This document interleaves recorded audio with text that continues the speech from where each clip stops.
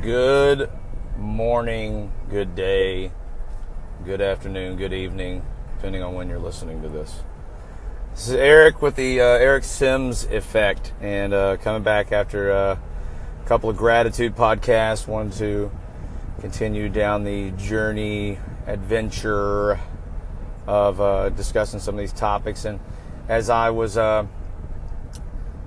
getting my day going, doing the things I normally do, and thinking about the last podcast and the topics of gratitude and appreciation, one of the things that came to mind in my meditation this morning was that a lot of times when I start working on stuff like, hey, I need to start working on my self-awareness for gratitude, or my self-awareness for appreciation, or whatever it is, there's this undercurrent of there's some things happening or emotions I'm feeling that I don't like, and I need to experience those less. And a little bit further into that digs this, expectation that if I do enough stuff, or if I do the exercises correctly or consistently enough, that I will somehow get into a place of like permanent gratitude. And then I think about, where does that come from? When I think about like lessons I listened to back in the day at church, or self-help books that I've read, or videos that you see, a lot of times we get snapshots of topics. We don't really tune in for the entire thing. And YouTube's been great about getting us topics in small increments and stuff that we can kind of chew on, swallow. But the other thing is we miss a lot of the expanded talks that those topics were encased in.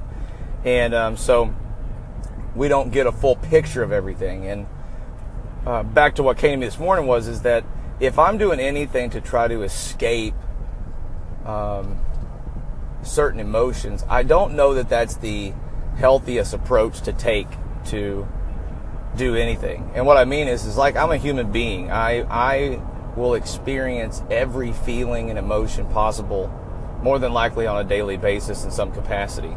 And that's a good thing. It's a matter of how I process and utilize those emotions that's really important, and how I position myself in the moments that I'm in, that really make the difference in those things and the decisions that I make.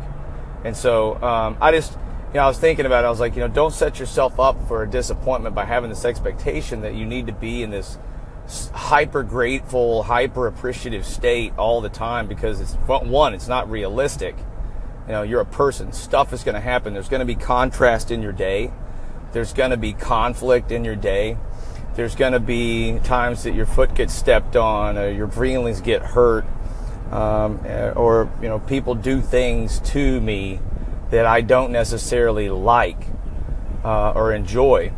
And it doesn't mean that the feelings I get from that are bad. It just means they're just feelings. And some feelings I enjoy more than others.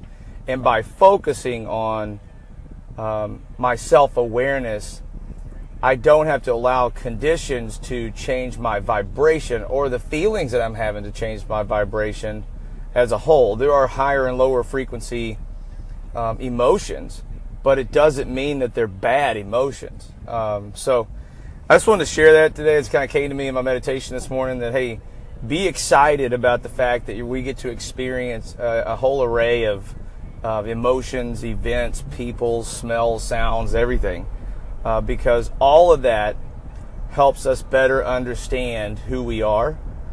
And in a way that I like it put was, the contrast and conflicts in my day actually help me better identify my real desires.